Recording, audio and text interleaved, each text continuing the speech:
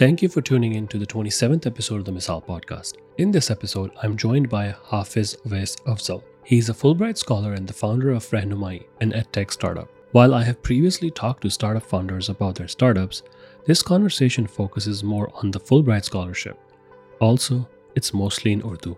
Our discussion includes creating a platform for universal college applications, Fulbright scholarship, application requirements timeline, scholarship opportunities for students on F1 visas. After returning to Pakistan, what do Fulbright scholars do? And why do 50% of the Fulbright scholars leave Pakistan? Let's listen in.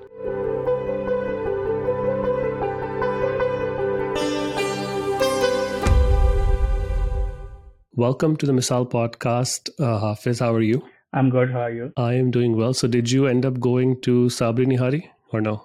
Yeah, I went there, but instead of going to Sabri Nihari, we selected some other place. There was some Karachi Golgappas and Papri place. Okay, that's great. As long as you went to Devon Street, that's all good. So, you are a little bit different from my other guests. So this is kind of like, we're deviating from startups and founders and investors.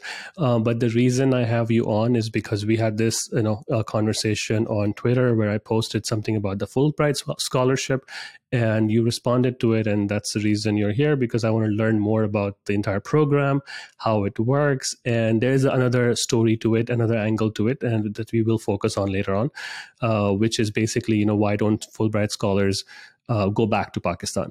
So let's start with your introduction. Like, can you please tell me a little bit about yourself, your background, and, what are you currently doing at Syracuse University? As mentioned in my screen as well, my name is Hafiz Awais Afzal. I was based in Lahore before coming here. मैं अपना एक startup run कर रहा था, and I was a serial entrepreneur there in Lahore. I'm trying on startup since 2013. मेरा first startup भी education segment में था. Then second हमने mentorship, mentees connection पे किया. It was all about EdTech, educational technologies. Then जो मेरा current startup था वो रहनुमाई था. सो करंटली जिस चीज़ पे हम डिस्कस कर रहे हैं, बेसिकली यही मेरा काम है कि स्टूडेंट को कैरियर काउंसलिंग करना, कंसल्टेंसीज प्रोवाइड करना अबाउट डिफरेंट स्कॉलरशिप्स, और उनको ट्रेन करना, प्रिपेयर करना, उनकी एप्लीकेशन प्रिपेयर करवाना. My product is I am trying to centralise universal application portal. Like जो पाकिस्तान का जितना भी यूनिवर्सिटीज का एडमिशन प्रोसेस है उसको एक एप्लीकेशन पे सेंट्रलाइज करना चाह रहे हैं, like LinkedIn for education. You can say one form, at one click you can apply to any application. So मैं पिछले 5 साल से इस चीज़ पे काम कर रहा हूँ. डिफरेंट इश्यूज को हम सामने आते हैं, हम उसको रिजॉल्व करके आगे जाने की कोशिश कर रहे हैं. देन सडनली पैंडमिक आ गया और सारी दुनिया बंद हो गई. तो उसमें डेफिनेटली हमारा मेन काम जो था वो यूनिवर्सिटीज़ में था, कॉलेजेस में था. हमें ऑन ग्राउंड जाके सेशंस करने होते थे. एवरीथिंग जो है वो एक शटडाउन हो चुकी थी. हम लोग इन्वेस्टमेंट रेज करने जा रहे थे. कुछ हमें माइलस्टोन्स मिले हुए थे इन्वेस्टर्स की तरफ से. जब सब कुछ शटडाउन हो गया तो हमें भी हर चीज़ जो है हम लाइक एक बाउंड हो गए एक रूम में. 5-6 महीने बाउंड रहने के बाद देन वी रियलाइज अब क्या है, नेक्स्ट क्या है. हर चीज़ बंद हो गई है, स्टार्टअप नहीं है, कुछ काम नहीं है. We tried some online thing, but as a founder मेरे लिए जो मेरी 5 साल की स्ट्रगल थी, मेरा प्रेशर बढ़ता जा रहा था. एंड मुझे था कि ओके नाउ 5 साल एक स्ट्रगल की है, अब मुझे एक ब्रेक चाहिए. तो वो ब्रेक क्या हो सकता है? I thought okay let's try for Fulbright. Summer था, पेंडेमिक के स्टार्टिंग डेज थे. आई थिंक इट वाज फरवरी और मार्च 2020. सारे जो है वो लॉकडाउन में थे. I tried. हमारी खुशकिस्मती इस वक्त ये थी कि इसकी आगे भी हम डिस्कस करेंगे जब हम इसकी कंडीशंस को डिस्कस करेंगे. तो जीआरई की कंडीशन जो है वो वेव ऑफ हो गई थी, और मेरे पास इतना उस वक्त टाइम नहीं था कि मैं जीआरई में बैठूं, उसकी तैयारी करूं और जीआरई में अपेयर हूं. तो सीजीपीएस बेस जो है वो सिलेक्शन थी. मेरा सीजीपीए फुल था, तो मुझे वो इशू नहीं था.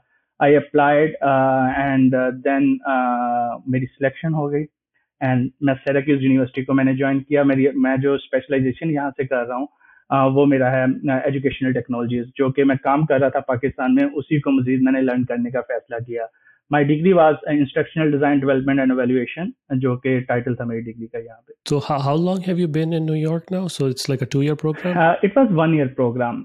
एक्चुअली जब मैं प्लान कर रहा था अगेन, जब आप किसी चीज को अपना काम मैं छोड़ के आ रहा था, तो मेरी प्लानिंग यही थी, ओके 1 ईयर का प्रोग्राम सेट करो, कंप्लीट करो, आपके पास वो एमफिल की रिक्वायरमेंट भी पूरी हो जाएगी, आपको ब्रेक भी मिल जाएगी लाइफ से, एंड वापस आके दोबारा फोकस करो अपने काम पे। Was there a reason to choose Syracuse University in New York, or was this something like you researched the program? Like, of course, you had a unfair advantage in a way because you help others do this for such a long time that you probably had like all the inside knowledge as to where to go. So, was this more about the program that they were offering, or is it just like certain universities where you could apply if you are a Fulbright scholar? If I will discuss about this thing, I think first we will discuss about the procedure of the program, because ये बहुत हम एक step आगे discuss कर लेंगे अगर हम इस चीज को डिस्कस करेंगे। सो जब हम फुल ब्राइट के लिए अप्लाई करते हैं, so there are multiple steps, like 1 साल का पूरा प्रोसेस है यहाँ तक पहुंचने के लिए, सिलेक्शन के बाद सिलेक्ट होने के लिए हमारे पास। तो आपका एप्लीकेशन होती है, जब आप शॉर्टलिस्ट होते हैं उसके बाद एक इंटरव्यू आपके होते हैं। जब आप इंटरव्यू से शॉर्टलिस्ट होते हैं तो देन आपको एक्सेप्टेंस और रिजेक्शन की कॉल जाती हैं। सो जब एक्सेप्टेंस रिजेक्शन की कॉल आती है तो आप आइदर प्रिंसिपल कैंडिडेट हो या ऑल्टरनेट कैंडिडेट हो, ये दो कैटेगरीज में आपको जो है वो रखा जाता है। सो फॉर्चुनेटली मैं एक प्रिंसिपल कैंडिडेट था, तो जब प्रिंसिपल कैंडिडेट की आपको कॉल आती है तो आपका देन फर्दर बाकियों का भी प्रोसीजर साथ साथ चल रहा होता है, अल्टरनेट का भी। तो हमें करना ये होता है कि हम जब एप्लीकेशन फिल कर रहे होते हैं, हमने इन फुल ब्राइट को ऑप्शंस बतानी होती है। फुल ब्राइट को हम बताते हैं ओके हमारी टॉप 3 ऑप्शंस ये हैं, ये यूनिवर्सिटीज हैं। फॉर एग्जांपल मेरी जो टॉप 3 प्रायोरिटीज थी, first was the Stanford, the second was the UPenn and the third was the Harvard. So मेरी प्रोफाइल ऐसी थी कि मैं ये रिस्क ले सकता था, तो मैंने वो लिया। नीचे एक जो है ऑप्शनल 5 यूनिवर्सिटीज की लिस्ट आपने प्रोवाइड करनी होती है। नाउ फुल ब्राइट के पास एप्लीकेशन आ गई, उन्होंने आपको सिलेक्ट कर लिया। यहाँ डीसी में उनके पास एक टीम बैठी, न्यूयॉर्क और डीसी में उनकी टीम होती है जो कि एक्सपर्ट्स की है। अगर फॉर एग्जांपल मैंने अपनी एप्लीकेशन में कैटेगरिकली बताया कि वो आपसे स्पेशलाइजेशन, एरिया ऑफ स्पेशलाइजेशन पूछते हैं, मैंने उनको बताया मुझे एजुकेशनल टेक्नोलॉजीज में करना है, देन एजुकेशनल टेक्नोलॉजीज में क्यों करना है उसकी एक रीजन वो एसओपी में अपनी पर्सनल स्टेटमेंट में मैंने एक्सप्लेन की होती है। तो वो आपके क्रीडेंशियल्स को, आपके एक्सपीरियंस को, उन सारी चीज को मैप करते हैं जो आपने डिग्री सिलेक्ट की होती है। देन वो चेक करते हैं अदर यूनिवर्सिटीज ऑप्शन उस डोमेन में। हम तो ऑनलाइन वेबसाइट की सर्च से जो भी, हम फॉर एग्जांपल जब मुझे करना था तो मैंने वेबसाइट से सर्च किया ओके एजुकेशनल टेक्नोलॉजीज की डोमेन में कौन कौन सी डिग्रीज, कौन कौन सी यूनिवर्सिटीज ऑफर कर रही हैं। मैंने शॉर्टलिस्ट की, मैंने उन यूनिवर्सिटी में किया, बट वो मुझसे भी ज्यादा एक्सपर्ट हैं जो यहाँ टीम बैठी है, वो पूरी प्रोफाइल मैपिंग करते हैं पे। देन जब मेरे पास, फिर वो स्टूडेंट को सेंड करते हैं ओके हम इन 3 यूनिवर्सिटीज में आपको अप्लाई करें। अब मेरे पास जब लिस्ट आई थी तो मेरे पास जो यूनिवर्सिटीज की लिस्ट आई थी उसमें से मेरी प्रेफरेंस की सिर्फ एक यूनिवर्सिटी थी और वो यूपेन थी, और उसमें भी आपको श्योरिटी नहीं होती कि आपको वो यूनिवर्सिटी मिलेगी। दे अप्लाइड, लाइक उन्होंने मेरे बिहाफ पे अप्लाई कर दिया। Then there are like UPenn, there are Syracuse, university of Florida, and there is another fourth university, I forgot the name. So वो अप्लाई करते हैं, आपको रिस्पॉन्स आने शुरू हो जाते हैं। मेरे पास अभी दो रिस्पॉन्स आए थे, यूपेन के एंड सिराक्यूज के। Again UPenn was my priority, but Fulbright जो है वो डिफरेंट चीजों की मैपिंग कर रहा होता है। Financial, Syracuse was offering me part of the scholarship, so वो आपके फुल ब्राइट के जो है वो एक्सपेंस को भी कम कर रहा था। Then maybe according to Fulbright experts के जो मेरी प्रोफाइल थी उसके साथ ये डिग्री ज्यादा मैप कर रही थी। That's why they asked me to join Syracuse. तो ये मेरे पास अथॉरिटी नहीं थी, मेरे पास था कि मैं प्रेफरेंसेस दे सकता था बट मैं सिलेक्ट नहीं कर सकता था। अच्छा, एक चीज मुझे क्लियर नहीं अभी तक, did you apply to the university और did you apply for the Fulbright scholarship programme and then they applied to the university? Like, how did that work? मजे की बात यह है कि फुल ब्राइट पे हम सिर्फ फुल ब्राइट को अप्लाई करते हैं, हम यूनिवर्सिटीज को अप्लाई नहीं करते। हम एक एप्लीकेशन फॉर्म फिल करते हैं, उसके की कंपोनेंट्स लाइक आपकी बेसिक डिटेल्स वगैरह होती हैं, पर्सनल स्टेटमेंट और स्टडी ऑब्जेक्टिव, ये 2 की कंपोनेंट है जिसकी बेस पे सारी सिलेक्शन आपकी रन हो रही होती है। उसके बाद फुल ब्राइट जो है वो अगले सारे, अगर आप शॉर्टलिस्ट हो जाते हैं तो फुल ब्राइट अगले सारे प्रोसीजर रन करता है। जैसे मैंने बताया कि 2020 में बिकॉज कोविड की वजह से सब कुछ बंद था, तो हमें जीआरई नहीं देना पड़ा था। बट जीआरई की एक रिस्ट्रिक्शन है, आपको वो देना है, और उसकी एक प्रॉपर रिक्वायरमेंट है कि लाइक आपका वर्बल न्यू जो स्कोरिंग सिस्टम आया जीआरई का, उसमें 138 आपका वर्बल का स्कोर होना चाहिए एंड 136 जो है आपका क्वांटिटेटिव का स्कोर होना चाहिए। आपने अगर अप्लाई करना है और आपने अच्छी यूनिवर्सिटीज में प्लेसमेंट का एक्सपेक्ट कर रहे हो आप, तो जब आप इसको आपका लाइक फर्स्ट राउंड क्लियर होता है, एप्लीकेशन में शॉर्ट लिस्ट होती है, देन आपका इंटरव्यू में जब शॉर्ट लिस्टिंग होती है तो आपने टॉफल देना होता है। वो नेसेसरी पार्ट है सारे प्रोसेस का। उसमें फुल ब्राइट जो है डेफिनेटली आपको कूपन देता है टॉफल के लिए, जिन लोगों ने नहीं दिया होता है, और वो आपको उसमें भी सपोर्ट करते हैं। सो मजे की बात ये होती है कि जब आप सिलेक्ट हो जाते हो तो फुल ब्राइट आपकी सारी रिस्पॉन्सिबिलिटी ले लेता है। लाइक मैं इस्लामाबाद में अगर वीजा इंटरव्यू के लिए जा रहा हूँ तो वो मेरे एक्सपेंस बेयर कर रहा है, उस ट्रेवलिंग के, उस वहां आने जाने के सारे। If you had to put a timeline, के एक टाइमलाइन जो होती है ना कि आपने एप्लीकेशन जो है सबमिट की, from that one timeline to from the point where you submitted the application to the point where you have like the acceptance and the visa and everything, what is that duration? I think तकरीबन 12 month 1 year का time है। आप February to February start हो रहा होता है। Like for example अगर मैंने फेब्रुवरी टू मई वाली विंडो में मैंने अप्लाई किया, मई में एप्लीकेशन जो है हमारी कंप्लीट हो गई। उसके बाद मुझे आई थिंक अक्टूबर में जाके मुझे सिलेक्शन का पता चला था। इंटरव्यूज प्रोसेस स्टार्ट होता है, इंटरव्यूज का के बाद आपको अगर इंटरव्यू से सिलेक्शन होती तो 1 महीने में, 1.5 महीने में आपको पता चल जाता है। उसके बाद वंस आपका वो क्लियर हो जाता है तो फिर आपको वो टॉफल देने का कहते हैं। वो हर चीज की फिर टाइमलाइन आना शुरू हो जाती है कि आपने 15 दिन में या 1 महीने में ये टॉफल के लिए अपेयर होना, ये आपका कूपन है। उसके बाद टॉफल आपका टॉफल क्लियर होता है और आपको फिर वो उसी का यूनिवर्सिटी प्रायोरिटी फॉर्म्स आ जाते हैं, आप वो अपनी प्रेफरेंसेस देते हैं। उसके बाद आपने वीजा फॉर्म फिल करना होता है, उसकी डॉक्यूमेंटेशन कंप्लीट करनी होती है। मेडिकल फॉर्म आता है, मेडिकल फॉर्म फिल करना होता है। तो ये प्रोसीजर इस तरह से चल रहा होता है। लाइक आपने फॉर एग्जांपल मैंने अगर इस साल अपना प्रोसीजर स्टार्ट किया था सिलेक्शन का और मेरी सिलेक्शन हो गई थी, तो मतलब कि मैं नेक्स्ट फॉल में जो है वो अपनी यूनिवर्सिटी ज्वाइन करूंगा। तो तकरीबन 1 से 1.5 साल का ये प्रोसीजर पूरा बनता है यूनिवर्सिटी में जाके बैठने तक का। अच्छा, तो आपको कुछ आइडिया है कि how many people apply for this scholarship? I forget the number, but there was a large number in thousands. अगर मैं applications की बात करूं, and surprisingly, Pakistan is the only country जिसका जो बैच आता है वो सबसे बड़ा है पूरी दुनिया में। फॉर एग्जाम्पल दुनिया में अगर जितनी भी कंट्रीज है इंक्लूडिंग इंडिया और अदर, जो फुल ब्राइट का बैच होता है वो बहुत छोटा होता है। मैक्सिमम जो मैंने अभी हम लोग डीसी में कॉन्फ्रेंस पे थे तो फुल ब्राइट की, तो उसमें वी रियलाइज के मैक्सिमम अगर किसी एक दो कंट्रीज ऐसी हैं जिनका 15 से 20 तक गया होगा, इससे बड़ा बैच नहीं होता। पाकिस्तान का मेरा बैच जो है वो 157 था और इस साल का 189 है। तो वाह, अच्छा। वो इसकी क्या वजह है? आई थिंक ये एक बायलिटरल जो एग्रीमेंट है इनका बोथ गवर्नमेंट का, कि जो हमारी अंडरस्टैंडिंग और हमें पता है जो इन्फॉर्मेशन के जो फुल ब्राइट प्रोग्राम है पाकिस्तान का, उसमें जितना क्या कहते हैं यूएस गवर्नमेंट कंट्रीब्यूट करती है, इक्वल जो है वो पाकिस्तान गवर्नमेंट कंट्रीब्यूट करती है। और देन इनके और भी जो है अपने एग्रीमेंट्स हैं, बिकॉज पाकिस्तान में आई थिंक सबसे ज्यादा प्रोग्राम चल रहे हैं यूएस फंडेड। मेरा जितना ताल्लुक रहा है फुल ब्राइट स्कॉलर से, तो वो कभी कभी होता यह है कि I go to conferences and all that stuff. So there is a conference that happens here open करके 4-5 साल पहले, like I went there and there were huge number of Fulbright scholars there, and so I got to talk to them.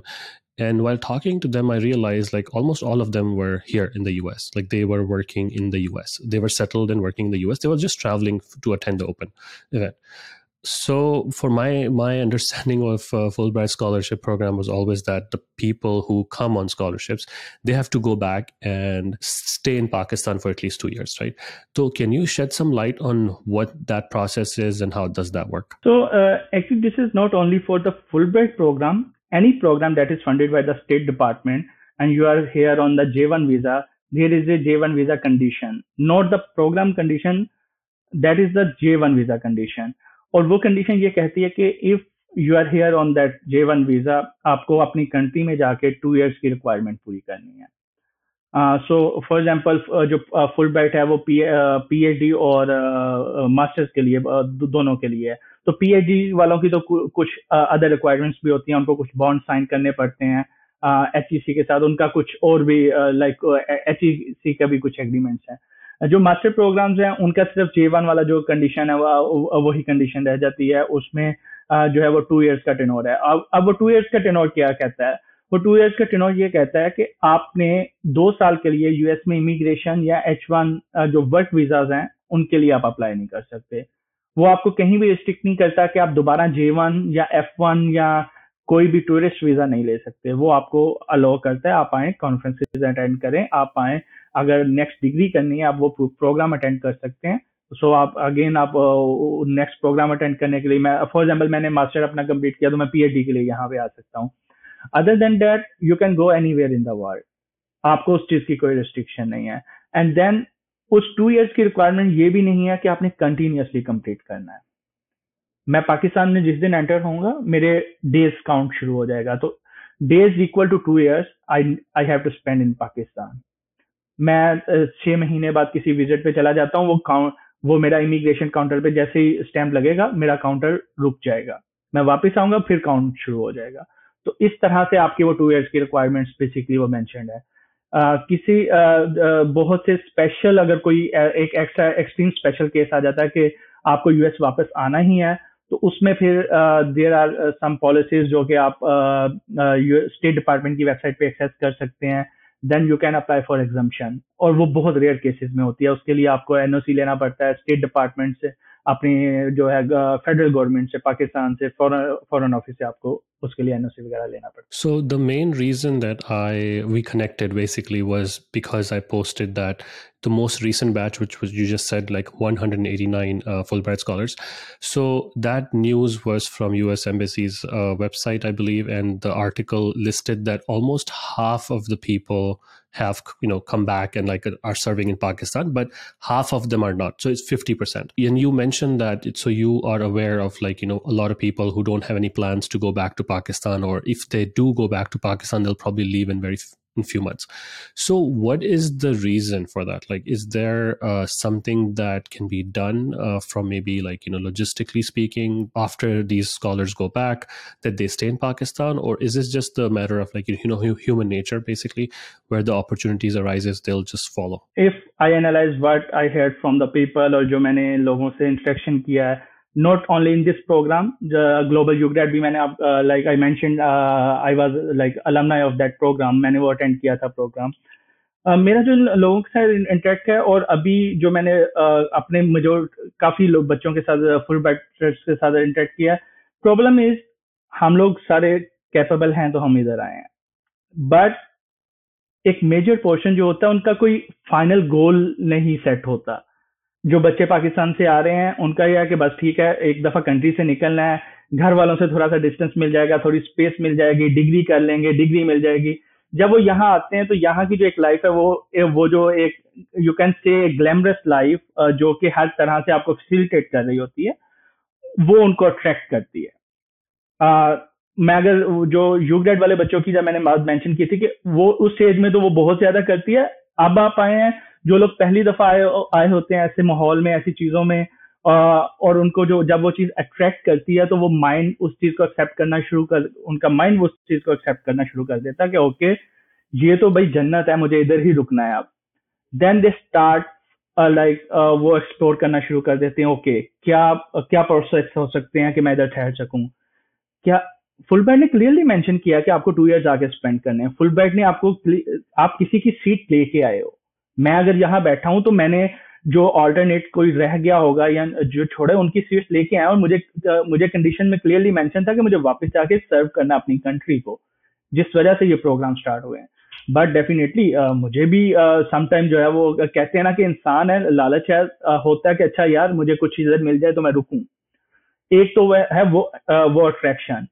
दूसरा जब reasoning शुरू होती है वो एक यूजुअल है, हमें पता है पाकिस्तान में इस टाइम जो है पॉलिटिकल इकोनॉमिकल सिचुएशन जो है वो डिफरेंट है, उसका एक इम्पैक्ट है। तो वाई आई एम हियर कि मैं यहाँ से लर्न करूँ और वापस जाके उसको बेटर करने की कोशिश करूँ। उसका मतलब ये नहीं है कि मैं सिर्फ ब्लेम करता रहूँ और वापस जाऊँ और थोड़ी देर बाद भाग जाऊं, हो सकता है, इंसान है, होता है इस तरह से। एक तो ये चीज है।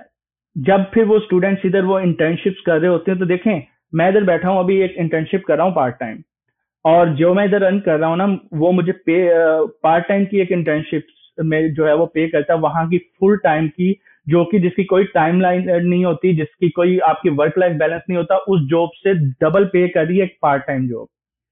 मैं कंप्यूटर साइंटिस्ट हूँ, अगर मैं अपनी फील्ड में ही जॉब करूंगा, मैं सॉफ्टवेयर में ही करूंगा, तो शायद उससे 4 गुना 5 गुना ज्यादा फुल टाइम में। अभी मैं पार्ट टाइम की बात कर रहा हूँ, तो फिर स्टूडेंट्स को वो भी अट्रैक्ट करता है कि यार अच्छा, मेरा कैरियर, मैं इधर थोड़ी सी एफर्ट्स पुट कर रहा हूँ, मुझे इतना मिल रहा है, तो उधर जाके तो मुझे कुछ भी नहीं मिल रहा। जो जो मुझे इधर 10 घंटे काम करके मैं 2 लाख कमा रहा हूँ, उधर मुझे फिर किसी ने 50,000 लाख पे कहना कि आ जाओ, और पढ़े लिखे लोग होंगे जो मुझे इस तरह की बातें कर रहे होंगे। तो ये वो कुछ फैक्टर्स हैं जो कि मेन फैक्टर्स हैं। ये उन लोगों के मैं बता रहा हूँ जिनको पता है कि उनकी डायरेक्शन क्या है, लेकिन जो मेजोरिटी है उनको पता नहीं है डायरेक्शन क्या है। उनका फिर यही होता है कि ओके, पाकिस्तान में जो है वो इस तरह से है, ये है, वो जो कहते हैं ना अट्रैक्शन, ग्लैमरस अट्रैक्शन, वो इनको यहाँ रुकने पे मजबूर करती है। दे कांट सी कि आफ्टर द प्रोग्राम जो भी चीज करनी है वो उन्हें खुद करनी पड़नी है। उनकी इंश्योरेंस को मैनेज करना, उनके फाइनेंशियल्स को मैनेज करना, उनको कार चाहिए, कार की रजिस्ट्रेशन, कार की इंश्योरेंस। अभी तो भैया आपको पैम्पर्ड किया जा रहा है। आपने तो अभी वो लाइफ देखी है, आपने तो अभी आगे वाले स्टेप की तो देखी नहीं है। जो लोग इधर प्रोफेशनली रह रहे हैं, definitely financially there are benefits. आपको आपके पे वो जो मिलती है, वो जब रुपीज में कन्वर्ट होती है, वो ज्यादा लगती है। तो ये चीजें शायद हम दूर का नहीं देख पाते, उस वजह से फिर बच्चे ये चीजें करनी शुरू कर देते। मैंने ट्वीट में भी, जब आपने पूछा था, मैंने मेंशन किया था कि मेरा अपना बैच जो 50% से ज्यादा ये सोच रहा है। एक तरीके से मैं खुश हूँ और एक तरीके से मुझे अफसोस है। दोनों फीलिंग्स हैं यहाँ पर। वो उसकी वजह यह है कि जाहिर सी बात है कि मैं तो चाहूँगा कि भाई अगर आप यहाँ से पढ़ रहे हैं तो आप पाकिस्तान जाएं और give back to the community. I know it's like very idealistic, लेकिन of course human nature, like you mention too, कि इंसान जो है जहाँ पर अपनी बेहतरी होती है वहाँ उस तरफ खिंचा चला जाता है।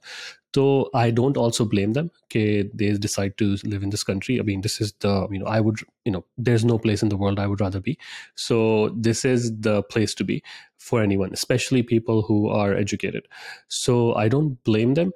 But then again, I feel that because of the program, they got exposed to the country, like you mentioned. Yahan par, if you go and rent an apartment, buy a car is required here. It's not an option, especially if you live in the suburbs where most people live. So you start realizing 50 to 60% of whatever you make will actually go towards shelter, food and all those things. दूर के ढोल एक तरीके से सुहाने, तो it's a different environment that they have to go into. लेकिन फिर भी it's an adjustment for them. So the ones that do decide to go back to Pakistan, so what is their what do they do? Because I'm trying to think really hard. I know there are few Fulbright scholars that are doing some startups in Pakistan. I just can't remember the names. I know there are a few.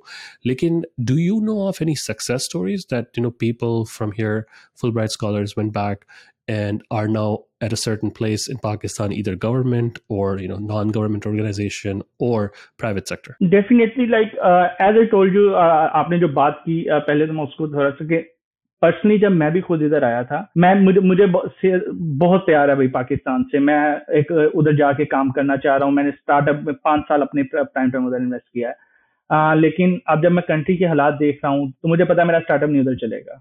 वो fair है अभी, right now उधर policies नहीं है, data के ऊपर तो कोई बात करने को रेडी नहीं है उधर। तो वो फेयर है। मेरे जैसा बंदा जो है अभी डगमगा रहा है उस सारी सिचुएशन पे। So there are opportunities. जब हम लोग वापस जाते हैं, for example, then there is a whole Fulbright network around the globe, not only in Pakistan. There are annual gatherings of Fulbright, वो जो पूरा एक alumni network है वो आपके support है। There are small funds, आपको Fulbright प्रोवाइड करता है 2-3 लाख के, 10 लाख तक भी, उससे ज्यादा के भी आपको प्रोवाइड किए जाते हैं डिफरेंट प्रोग्राम को एग्जीक्यूट करने के लिए। एनुअल ग्रांट्स आती हैं Fulbright की तरफ से, आप अपना प्रोजेक्ट जो है वो बना के दें, वो आपको उस पर सपोर्ट करते हैं। तो वो अलमनाई ग्रांट्स हैं। Then other than that, definitely बहुत से जो है प्रोमिनेंट जो स्टोरीज हैं, आप जो है मीडिया में भी हमारी बैठी हैं। वो एक रियाज शायद नाम है, मुझे उस लड़के का नाम भूल गया, वो इसी तरह जो है यूट्यूब से उसने स्टार्ट किया था, वो फुल ब्राइटर है। इसी तरह से फिल्म मेकर्स हैं, फुल ब्राइटर्स हैं। बट द थिंग इज, जब ये प्रोग्राम स्टार्ट हुआ था उस वक्त एक टाइम था कि जब आप कहते थे मैं फुल ब्राइट से हूँ, अभी भी उसका एज है हमें। बट एक टाइम था जब आप पाकिस्तान में उतरते थे और आप कहते थे फुल ब्राइट है, तो आपको उठा लिया जाता था। उठा लिया मतलब कि आप हाथों हाथ लिया जाता था, आपकी लोगों को लगता था कि फुल ब्राइट। नाउ सप्लाई और डिमांड का जो फर्क है वो बहुत बढ़ गया है। सप्लाई बहुत ज्यादा है। फुल ब्राइट है, शिवडिंग है, कॉमनवेल्थ है, एरेस्मस है। एरेस्मस में 300 बच्चा गया है इस साल। वो 300 बच्चा कहाँ आके आप खपा रहे हो? आपकी इंडस्ट्री बंद पड़ी है, कहाँ लगेगा? तो मैंने ऑनेस्टली बड़ा दुख होता है ऐसे ये सारी बात करते हुए भी, कि मैंने फुल ब्राइटर्स को भी जॉब के लिए धक्के खाते देखा है पाकिस्तान में, छोटी छोटी जॉब्स करते देखा है। जो सक्सेस स्टोरीज हैं वो इंसान खुद बनाता है। हमारे फ्रेंड्स हैं जो कि लीडरशिप पोजीशंस पे बैठे हैं, कोई बैंक में बैठा है, फुल ब्राइटर्स हैं। फिल्म मेकर्स हैं जिन्होंने अवार्ड जीते हुए हैं, इंटरनेशनल अवार्ड जीते हुए हैं, वो लोग फुल ब्राइटर्स हैं। अभी फॉर एग्जांपल मेरे मेरे ही एक फेलो हैं क्यूमन के, वो आजकल जो है वो फिल्म और का जो है वो एक प्रोजेक्ट लीड कर रहे हैं, जो इलेक्ट्रॉनिक सिगरेट्स पे कोई उनका प्रोजेक्ट, उसको लीड कर रहे हैं। सो इस तरह की बहुत सी जो है स्टोरीज हैं। एक और हमारे फुल ब्राइटर्स हैं, वो तस्कीन के नाम से जो है वो मेंटल हेल्थ पे एक जो है उनका इदारा है, वो कराची में चला रहे हैं। ताहा साबरी उनका नाम है, वो भी हमारे फुल ब्राइटर है। सो गवर्नमेंट ऑफ पाकिस्तान के साथ काम कर रहे हैं और बहुत से लोगों के साथ काम कर रहे हैं। तो ये लोग फैले हुए हैं पूरे पाकिस्तान में, अच्छे अच्छे प्रोजेक्ट्स पे भी बैठे हैं। लेकिन जो करंट सिचुएशन है, अगेन एक एज जरूर है, लेकिन जो सप्लाई डिमांड का डिफरेंस है उसकी वजह से मार्केट सिचुएशन बेटर नहीं है। दैट्स वाई जब ये सारी सिचुएशन आती है, वो जो एक बंदा इतनी मेहनत करके वापस जाता है, वो फिर अपना पूरा जोर लगाता है, या तो कनाडा फ्लाई कर जाए या किसी और कंट्री फ्लाई कर जाए। तो मैं ये भी पूछना चाहूँगा आपसे कि what is your plan? I know you are going back in a week, so what is your plan? Are you do you have something lined up in Pakistan that you want to pursue, or are you going to try to come back, or what's the plan? Honestly, main focus is, if I will get a chance to do what I was doing there, I will implement that. But there is a backup plan. Like if like the situation will be the same, अभी जो political situation बनी हुई है, आपकी economical situation बनी हुई है, then I need to think in a different way. Maybe with my startup, with some company, maybe I will move to some other place, और वो एक बैकअप प्लान है। और अगर पॉसिबल है कि मैं उधर से बैठ के इधर किसी कंपनी के साथ काम करूँ, देन बाकी जो है वो उस पे अपने स्टार्टअप पे फोकस करूँ, बिकॉज करंटली स्टेट्स में तो आना अभी 2 साल के लिए शायद पॉसिबल नहीं है। I know we talked more about the scholarship program and all those things. Do you have any insights on the F1 students that come from Pakistan to the US? If like it's easier now than it was before, or is it difficult now than it was before, or any other insights that you might have on that F1 visa program? It is much easier than like आज से अगर मैं 5 साल 6 साल पीछे चला जाऊं, बहुत से डिफरेंट वेज हैं जिस पे लोग आ रहे हैं। आप प्रोफेसर्स को अप्रोच करके आते हैं, आप यूनिवर्सिटी स्कॉलरशिप पे आते हैं। मेरे बहुत से फ्रेंड्स ऐसे हैं जो हार्वर्ड या स्टैनफोर्ड इन जगहों पे पढ़ रहे हैं। मेरे अपने स्टूडेंट्स जो हैं वो इन जगहों पे अगर बैठे हैं, तो वो उन्होंने डायरेक्ट वीजा पे आए हुए हैं, F1 पे आए हुए हैं। हमारे ही बैच की एक फेलो है, उनको लाइक अब समटाइम ये सिचुएशन भी बन जाती है कि उनका सारा प्रोसीजर कंप्लीट हो गया फुल ब्राइट का, बट उनको यूनिवर्सिटी का जो है उनका डिले हो गया कोई प्रोग्राम, और फुल ब्राइट ने उनकी स्कॉलरशिप जो है वो डेफर कर दी या हॉल्ट की, कि आपको अगले साल भेजेंगे। उन्होंने उसी जगह पे दूसरी यूनिवर्सिटी की उनकी स्कॉलरशिप पे यहाँ पे आ गई, वो F1 पे आ गई। सो अगर जो भी लोग ये हमारा पॉडकास्ट देखेंगे, देखें, आपने अगर किसी भी प्रोग्राम को ज्वाइन करना है ना, आपको आपका गोल बड़ा क्लियर होना चाहिए। अगर तो जिस तरह से मैंने बताया कि मेरा गोल मुझे बहुत क्लियर था, जब मैं अप्लाई कर रहा था मुझे पता था कि मुझे एमफिल की डिग्री चाहिए, 1 साल में कंप्लीट होगी, मेरे लिए सबसे बेटर है। मेरा टाइम बचेगा और मैं वापस जाके अपने करियर पे फोकस करूंगा। अगर पीएचडी के लिए भी जाना तो मेरा टाइम बच जाएगा। तो वो बड़ा क्लियर था। और मेरा उस वक्त गोल मेरे लिए बहुत क्लियर था कि मुझे कंट्री को ही आके सर्व करना है। दैट्स वाई फुल ब्राइट मेरे लिए बेटर ऑप्शन थी। अगर आपका प्लान है कि आपने बाइट सेटल होना है और फिर आप आके फुल ब्राइट को गालियां नहीं दे सकते, मैंने देखा बहुत से लोग ये करते हैं, तो वो फिर आप फुल ब्राइट को नहीं कह सकते। फुल ब्राइट ने आपको बड़ा क्लियरली इंस्ट्रक्शंस दी हैं, फुल ब्राइट की पॉलिसीज क्लियर है, उनकी वेबसाइट से बड़ा क्लियर लिखा है कि भाई अगर आप प्रोग्राम को ज्वाइन करते हो आपको 2 इयर्स की रिक्वायरमेंट पूरी करनी है। अगर आप पीएचडी पे हो तो उनकी जो डिफरेंट रिक्वायरमेंट्स है, आइदर वो 2 इयर्स की है या 5 इयर्स की, वो आपको पूरी करनी है पाकिस्तान। तो फिर हमें बैठ के इधर बैठ के रोना नहीं चाहिए। फिर आप दूसरा पाथ लें, फिर आप F1 वाला पाथ लें। F1 वाला पाथ अगेन, वहां मैंने आपको बताया कि यूनिवर्सिटीज की अपनी बहुत सी स्कॉलरशिप्स हैं। अगर आपके ग्रेड्स बेटर हैं, अब फॉर एग्जाम्पल मेरे पास समटाइम बच्चों की प्रोफाइल्स आती हैं, क्योंकि मैं इन चीजों को डील करता रहता हूँ, तो मेरे पास जब आती है तो पहला क्वेश्चन ये होता है कि सर हमें स्कॉलरशिप चाहिए। ओके, मेरे साथ प्रोफाइल शेयर करें। अब जब आप प्रोफाइल शेयर करते हैं 2.6 सीजीपीए वाली, मैं आपको उस पर क्या रिप्लाई करूंगा? तो ये वो पॉइंट आ जाता है कि आप किसी को कह रहे हैं मेरे ऊपर इन्वेस्ट करो, बट मैं कुछ कर नहीं सकता हूँ। तो आप अप्लाई करें, आपका एटलीस्ट ग्रेड रीजनेबल होना चाहिए जब आप स्कॉलरशिप की डिमांड कर रहे हैं। तो आप फिर यूनिवर्सिटीज जो है वो मेरिट स्कॉलरशिप्स भी दे रही हैं। अब मेरे ख्याल से मास्टर और पीएचडी लेवल पे आके आपको स्कॉलरशिप का प्रॉब्लम नहीं होता, आपकी सिलेक्शन प्रॉब्लम होती है। वंस आपको यूनिवर्सिटी ने एक्सेप्ट कर लिया, देयर आर मल्टीपल स्कॉलरशिप्स आपको मिल जाएंगे। और देन बहुत से लोग इस वजह से प्रोग्राम छोड़ देते हैं कि उनको पार्शियल स्कॉलरशिप मिल रही है।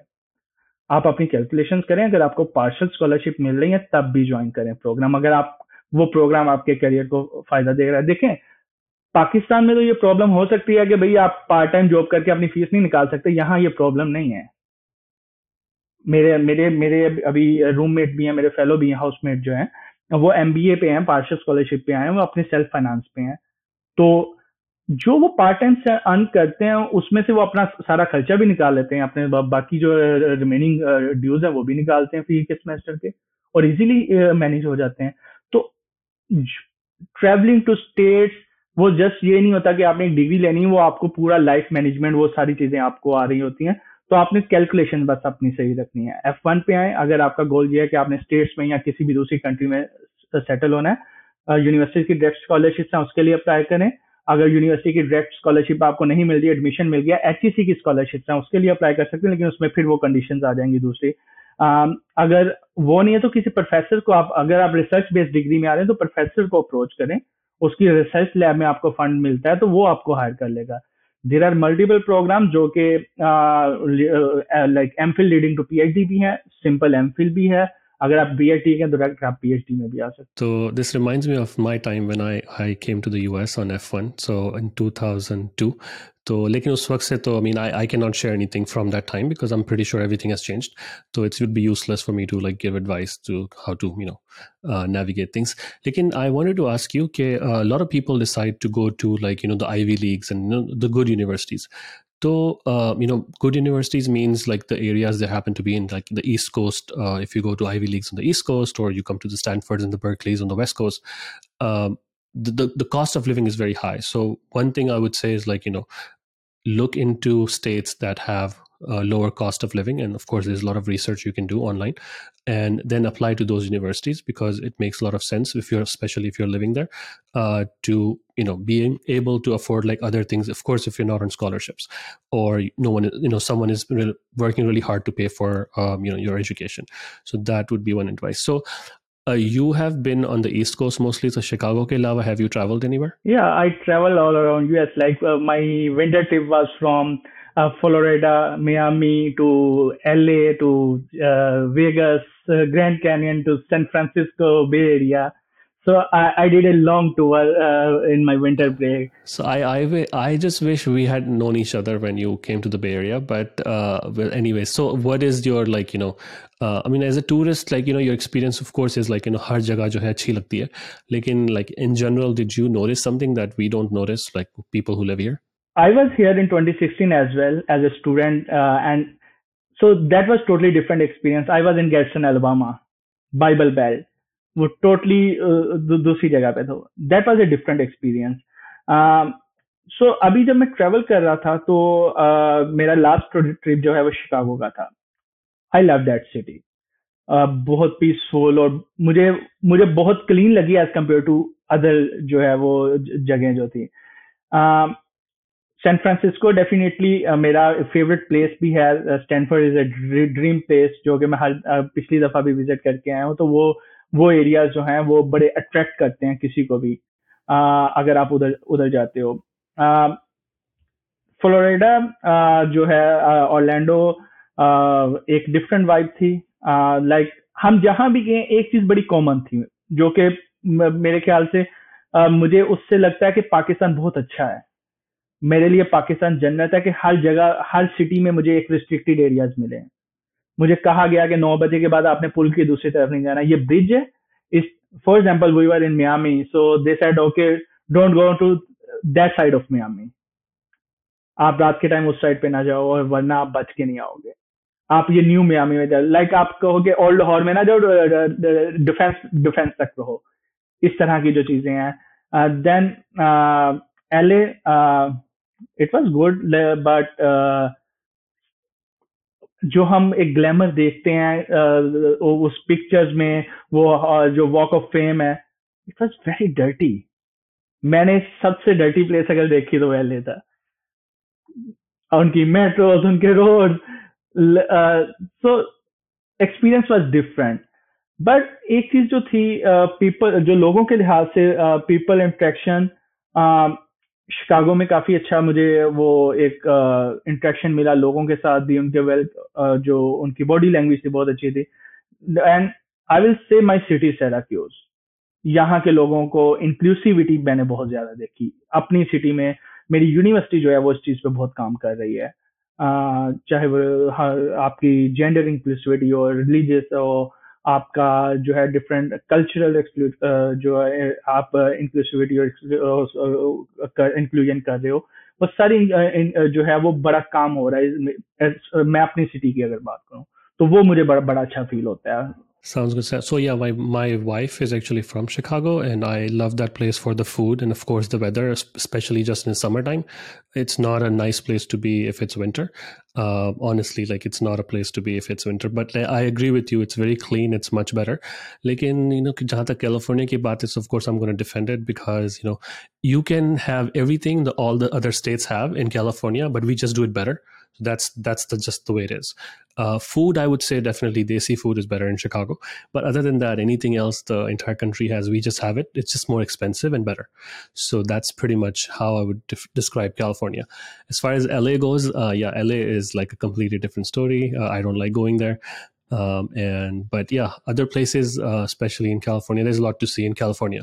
You can't compare California with anyone. Yes, that's true. Specifically the San Francisco. That is my dream place, the Bay Area and these places. Before I let you go, like, what would you say that, like, one thing that if you had to like tell someone, like, when you come here, there is something that you experience for the first time that you don't experience maybe in Pakistan or anywhere else in the world, maybe not anywhere else in the world, but not in Pakistan. So something that is very misunderstood when people come from Pakistan to the US, what would be that one thing? Definitely, like Hollywood जो हमें दिखाता है, we have a myth about the American families. हम कहते हैं कि इनका family structure नहीं है। हम कहते हैं हमारे मुल्क में जो सारी वो कैंपेन्स चलती हैं या एक्टिविज्म चलता है, वो स्पेस पे चलता है जी, यूएसएस है, यूएसएस है। They have the similar fair and they have amazing family structure honestly. their culture norms and their like family norms are different, but I saw like जिस तरह से फॉर एग्जांपल शायद पाकिस्तान में पेरेंट्स उस तरह से नहीं करते होंगे जिस तरह से यहाँ पेरेंट्स करते हैं कि बच्चे के साथ आना, उसको यूनिवर्सिटीज में भी मैं देखता हूँ बच्चों को आके उनके वो बेड सेट करके और उनकी वो जगहों को देखना कि अच्छा यहाँ पे ये रहेंगे, ये फैसिलिटीज हैं, वो सारा मैनेज करते हैं।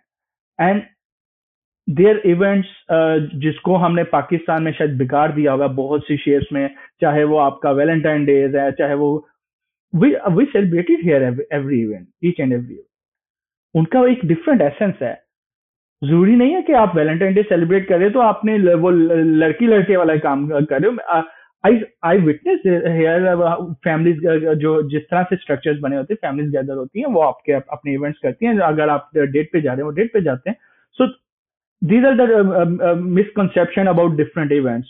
आपका क्रिसमस का इवेंट है, आपका ईस्टर का इवेंट है, सरप्राइज लाइक अगर मैं ये बात कहूँ कि कोई मस्जिद में जाके इस तरह से कर सकता है जिस तरह से जो हमने इधर विटनेस किया, फॉर एग्जाम्पल ईस्टर का इवेंट है, वो तलावत के साथ स्टार्ट होता है। हमारा यूनिवर्सिटी का इमाम तलावत कर रहा है और जो चर्च का जो पास्टर्स हैं वो अपना बाइबल का रेसिटेशन कर रहे हैं।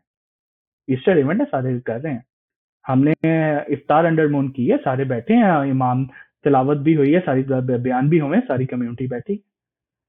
सो ये चीजें शायद मैं पाकिस्तान में नहीं कर सकूंगा। सो वो जो टॉलरेंस है, वो जो चीजें हैं, वो हमें लेके अपनी सोसाइटी में जो हम देख रहे हैं, मैं honestly not only as a Pakistan, as a Muslim, मैं वो अपनी सोसाइटी में देखना चाहता हूँ।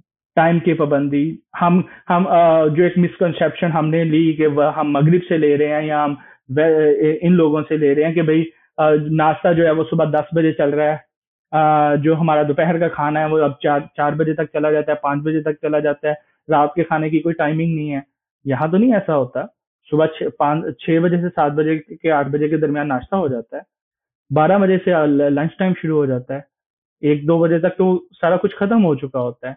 इसी तरह शाम का जो है, मैं पहले भी अब यहाँ आया था, 6-7 बजे जैसे ही सूरज ढलना शुरू होता है डिनर टाइम हो जाता है, और डिनर मीटिंग्स भी उसी टाइम के दौरान होती है। उसके बाद आफ्टर पार्टी है, वो जो लोग करना चाहते हैं वो करते हैं। तो वो जो चीजें हैं, वो एक पंक्चुअलिटी, टाइमलाइन, फैमिली स्ट्रक्चर, ये मैं अगर इसको इस तरह से कहूँ कि इस्लाम ने जो हमें कहा था वो इधर हो रहा है, प्रैक्टिकली हो रहा है। तो फिर आपको फिर अपनी फिक्र होनी शुरू हो जाती है कि मेरी इस्लामिक वैल्यू किधर है। वो चीज इधर मैंने बहुत सही एक्सपीरियंस की है। सही सही। लाइक सो 10 साल यू बाद यू मैंने इधर आके तरावियां बढ़ाई हैं। So no, this is very much my experience too. Of course, I told you before too that there's no other place I'd rather live, because I have lived in Dubai. So Dubai में जो है, it's a Muslim country, सुकून है, अच्छी jobs हैं, हर चीज़ है वहाँ पर। आप रात के 2 बजे भी जो करना चाहें कर सकते हैं, लेकिन वो बात नहीं है। वो इंक्लूसिविटी जो आप कह रहे हैं ना, वो it's not there. The tolerance for other cultures, it's there, but it's like ऊपर से, it's very superficial. So for me, being in this country for like over 20 years now, so it's been a different experience. I wish you all the best. Thank you for being on the Misal podcast and sharing your experience as a Fulbright scholar. I wish you all the best in the future, and hopefully we can keep in touch. Thank you, Zahid. Thank you for inviting me. Thanks for listening to the Misal podcast. I hope you enjoyed the podcast and will thank me by writing a review or sharing it on social media. Make sure you follow and subscribe so you don't miss the next episode. Thanks again. See you soon.